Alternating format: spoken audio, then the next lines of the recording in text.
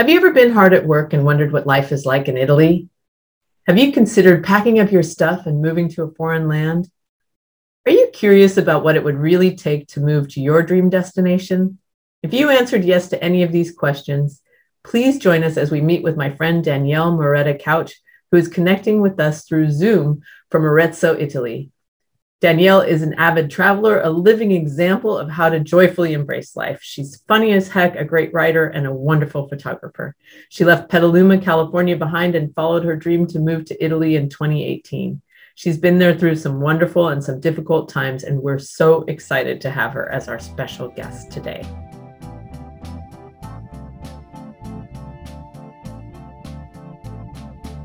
Hello, welcome to the Fashion Adventure Beauty podcast series. We are Lisa Farr, editor and director, and I am Lydia Zip, your host today.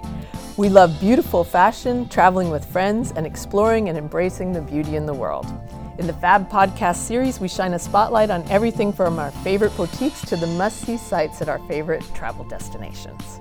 We are interested in learning what you want to know more about in these categories, so please send us your suggestions and comments, and we'll be sure to reply to them all.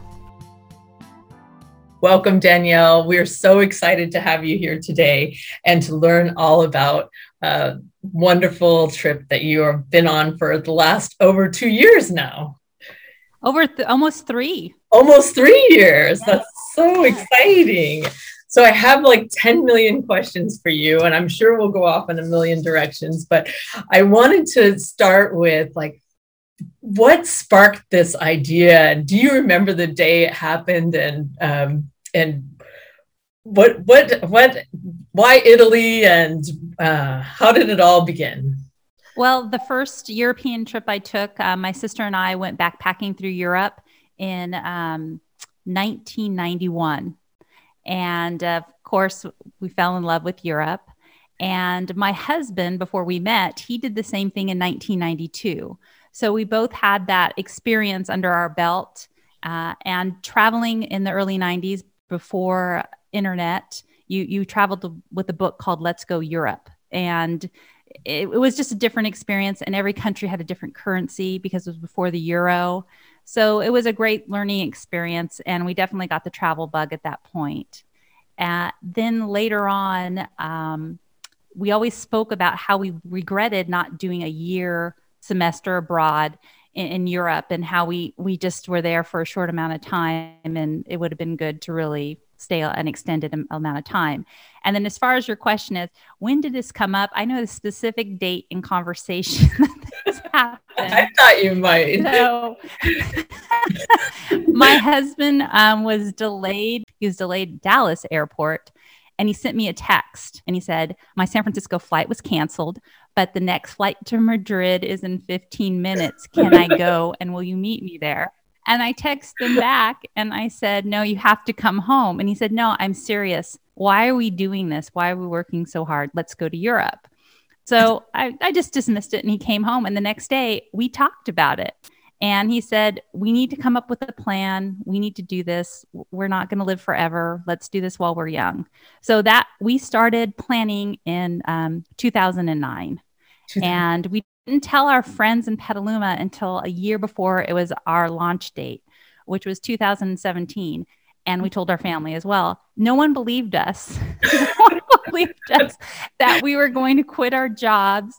And at that time, I had told my husband, if I'm going to quit my career, we have to do this a minimum of 2 years because I'm giving up a lot. And we also had a dog, and she was coming. There's no question. So we did travel to Europe with a French bulldog. And so, but before then, I also got my Italian citizenship through heritage. I'm half Italian.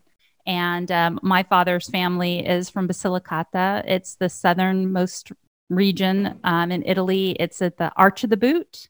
Okay. And I have family there. So my extended Marotta family, or as they say in Italian, Marotta and Vota, they're down south. And so we got my citizenship, and that has made it tremendously easier. Being an expat without European citizenship is very difficult. So our journey has been a lot easier than most expats. That's wonderful. That's wonderful. What is one thing you wish you had known before you packed everything up and landed in your dream destination? That would be knowing the language. Okay. Everyone had told me that knowing Spanish was going to make, a huge difference and impact, and Italian is no different. Well, let me tell you, Spanish has hindered me so much. I get corrected all the time that I'm speaking Spanish, not Italian. And a lot of the words are not the same. And some verbs don't match up with the Italian verbs. So, yeah. Have you found yourself making some blunders? Yes, but everyone is gracious, and a lot of people know English. Yes, they know I'm trying. But there's also Google Translate, which is helpful. So what is your advice for people thinking about moving? Do it. Do it. Life's too short, especially when the last year. We have zero regrets doing it. I think my husband might say he regrets not doing it earlier. It's been a wonderful experience for us. How did you pick your apartment and your city, and how did you decide where to live? Came to Italy without an apartment.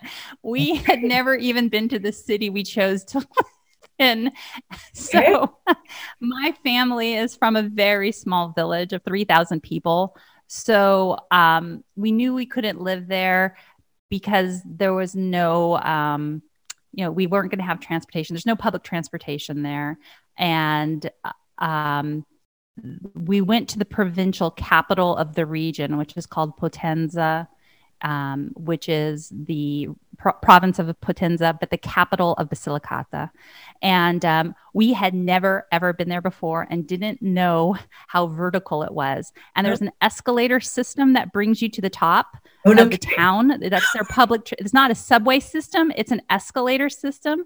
Wow. And it's the longest escalator system in all of Europe. And we didn't know how to use it. And again, we just took a train there, got off the train, and had a dog. My husband had a bicycle case with him, and we each had a suitcase. And we went there sight unseen. And so we stayed in an Airbnb for a week. And the Airbnb person, I asked if they knew a translator because my cousin was helping me. And I had sent an email to people who were translators. So they advertised, my cousin found. No one responded to me. Oh, no. And so the Airbnb person said, "Oh, I'll find someone for you." And they went to work and they asked if someone would be a translator for these tourists. And we got a 21-year-old who speaks fluent English, and he helped me with everything. So it was just completely lucky. Amazing. Beautiful. But we winged it. I would say we did. We did. Nice. I love it. Well, tell me about a typical day for you, like in the beginning. Okay. In the beginning, the first 3 months, I was in municipal offices weekly. Okay. I had to, as I said, I was traveling with a dog. So I had to get the U.S. Department of Agriculture paperwork for my dog to make her come to Italy. And then when I got to Italy, I had to put her in the EU system. So she had all her immunizations. And so we went to the veterinary services of the whole region. And then we got her a pet passport so I could travel with her outside of my region. So, and then I could travel with her back. Okay. Then we had to get my husband's paperwork in order because his citizenship paperwork is still in Rome. Okay. And so he has a permission to stay visa. I don't know how to describe it. Okay. It's not a green card because they don't do green cards here. And he gets a family visa, if you will, because he's married to me and I'm a naturalized Italian citizen because my family is Italian. So we went to the police department to do that, but it's the immigration police department. We also had to become residents, but because my husband's paperwork wasn't going to be done in the right order, there's a certain order you're supposed to do this. I had to become a resident first. and they do police checks at your house to make sure that you really do live there, but it's unannounced. So we had to have an unannounced police check. And then after that was done, then my husband got an unannounced police check to get a visa. And then after that, he had another unannounced police check to become a resident. And then once we both got residency, then we were able to get national IDs, but they're also European IDs. Driver's licenses are not a form of ID in Europe. Oh, really? Yeah, it's very different than the United States. So we now both have these Italian ID cards where we can go to Germany with them. We don't have to travel with a passport, which is nice. Oh, that's great. And then what other paperwork did we have to do? We had to get in the healthcare system. So we went to the Department of Health and got signed up for the socialized medicine here. And I can say I have gone to some general annual appointments that women take care of. Mm-hmm. And the equipment and the professionalism is the exact same as the United States. Beautiful. So awesome. So that was what I did the first 6 months is I got all of our paperwork in order. Right. And we also went to school to learn the language. So at this point, I would say our language skills are very high level survival skills. Okay. We can get the point across right. of what we need, what we want, and directions.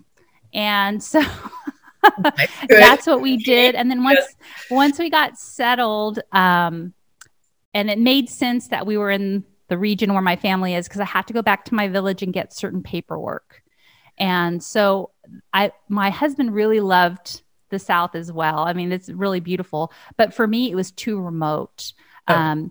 It's the most remote region in all the country. They don't even have an airport. Oh. And so train service is super spotty. If you want to get to Naples, you have to take a bus and it's limited. So it would be the first bus of the day would leave at 6:30 and there weren't very many more options. So it would take the first bus out and then the last bus, there was like 4 buses. There was 2 in the morning and 2 in the evening that would bring you back and forth.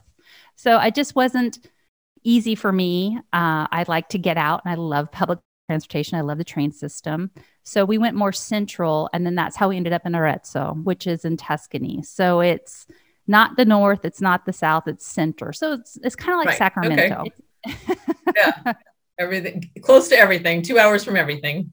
And with great train service. That's wonderful. And it's also, here's another thing I do want to recommend that if anyone wants to do this, is if you live in a small town like we lived in Potenza,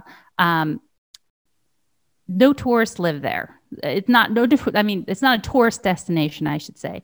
Right. So people, they engage with you because they don't think you're a tourist. So people took us in and they were very generous with us. And we live in Arezzo, but it's not a huge tourist place like Florence. So we're a 45-minute train ride to Florence, but people don't look at us as a day tourist. So we also have been able to build relationships. I think it'd be more difficult to build relationships with locals in Florence, for instance, or Rome in a bigger city. That makes sense. Yeah, that would be my recommendation. Okay. And getting around on public transportation, you feel like it's easy or pretty?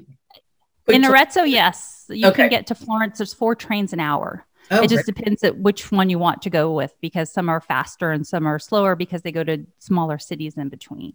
Okay. So, yes. And so are you driving at all or? Yeah, we have a car. I don't like to drive. It's different here. Right. The roads were made for horseback in some cases, maybe horse and buggy. Gotcha. And they're not always wide. And also the police have can pull you over for no cause. And I've been pulled over twice and they can search your car. And my Italian isn't good enough to get by. And I always am nervous that I'm going to get pulled over. So right. My husband prefers to drive. I prefer public transportation. Okay. Gotcha. Nice. But I do have a Fiat. Okay, cool.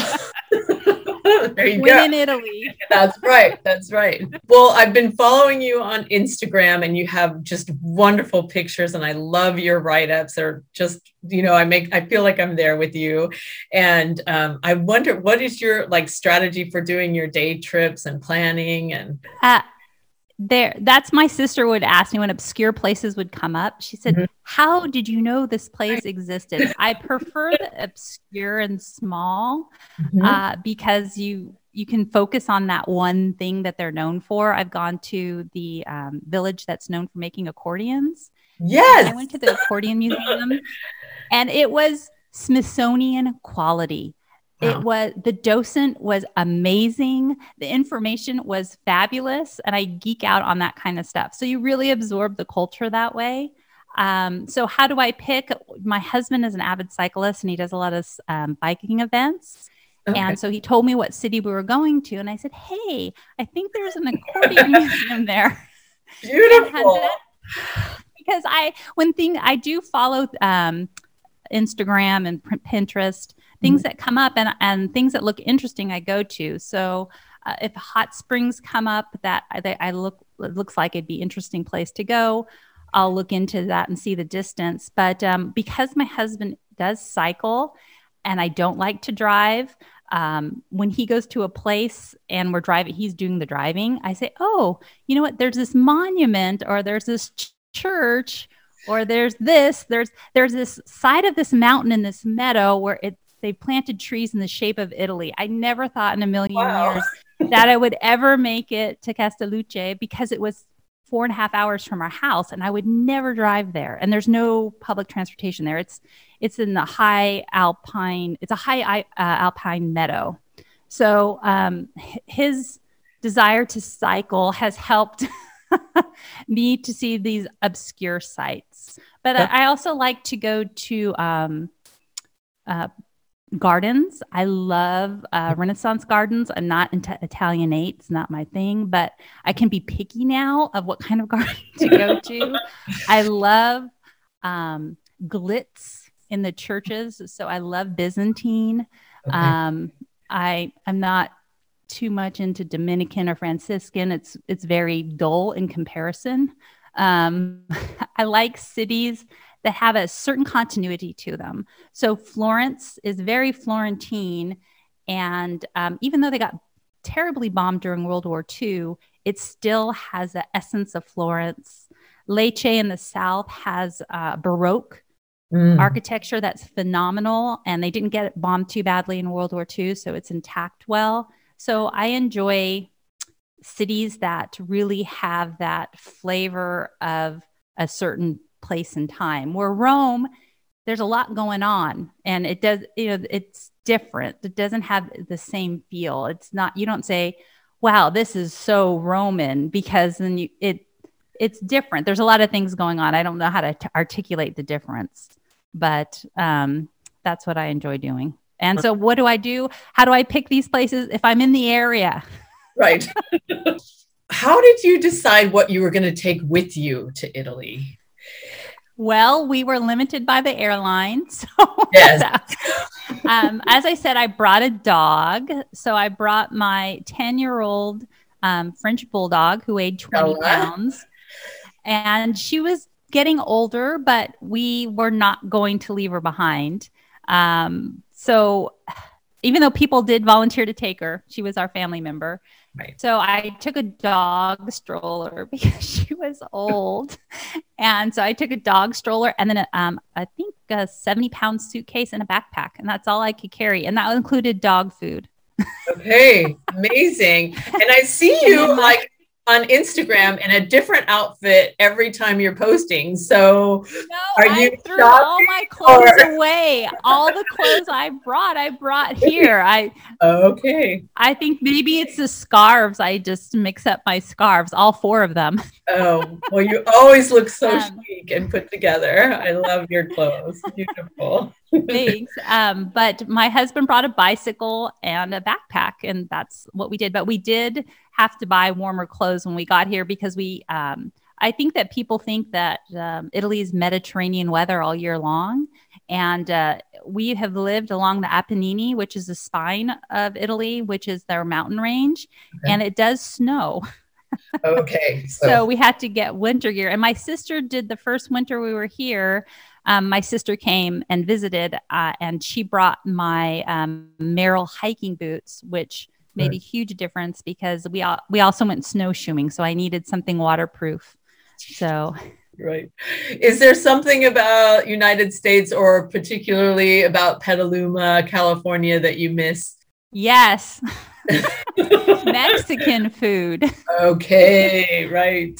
And I when I go back, I am going to go to a donut shop. I would kill for a chocolate French crawler, or even a maple French crawler, a maple bar, or a chocolate old fashioned. They don't have donuts here. Oh, really? That's amazing. Well, they think they do. They call them ciambello, but they're not like an American donut at all. You'll have to pop up to Denmark and get a good pastry or something. They have good pastries here. They just don't have donuts. Just not donuts. Okay, got it. Okay. And what's one thing about Italy that you wish every American would know about?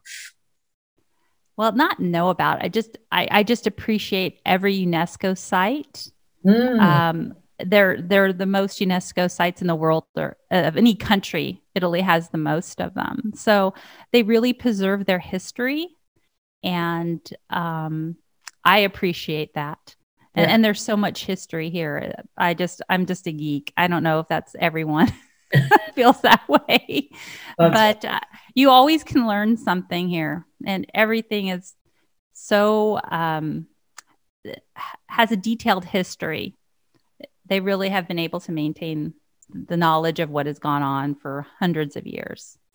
Well, amazing hearing about all of your adventures. I have 10 million more questions, so we might have to do a follow-up one day. But for now, I think we'll end with our rapid fire questions. Are you ready? Yes. Okay. What is your favorite thing to do for self-care? Passeggiata, walk around, just stroll. That's the word for to stroll. There's a time in the afternoon where everyone gets out and strolls. And it's just nice to do the people walking and just enjoy the area around you. In any city, it's just what you do in the afternoon and evening. Passeggiata? Yes, which means to stroll. To stroll. I love it. What is your favorite quote? Don't regret what you did do, just regret what you haven't done. I'm not saying that correctly. I know which one you mean. That's perfect. Yeah, just get out there and do what you want to do. Right. What is something you're deeply grateful for? Health. What is something most people don't know about you? I'm very shy and bashful. I'm pretty open book. I don't think there's anything I'm capable of hiding. What is your pet peeve? I don't know. Ending a sentence in a preposition. My mom would pinch me under my arm. I can see that. That would be double negatives in English. Double negatives. Things that I have a problem with in Italian, I can't do it. And what's your favorite clothing item? In the summer, 100% cotton, which is really hard to find in this fast fashion. Everything is nylon and it's very humid here. So 100% cotton is my friend. And then the winter, 100% wool, because it gets very cold here. Well, thank you so much again for joining us today. It was just absolutely wonderful to connect with you and see you again and hear your wonderful laugh. Thank you. Thank you for joining us for the Fad podcast series, where we explore bringing fashion, adventure, beauty into our everyday lives. We would love to hear from you, and we welcome your thoughts, comments, and encouragement. If you have favorite tips about one of these topics, please let us know, and we'll certainly respond to you. We are interested in what you are looking to learn more about in these 3 categories, so please send us your questions and suggestions, and we'll be sure to reply to them all. If you enjoyed this program, please take a quick moment to like this video or share with a friend on Instagram. Until next time, we wish you fashion, adventure, beauty.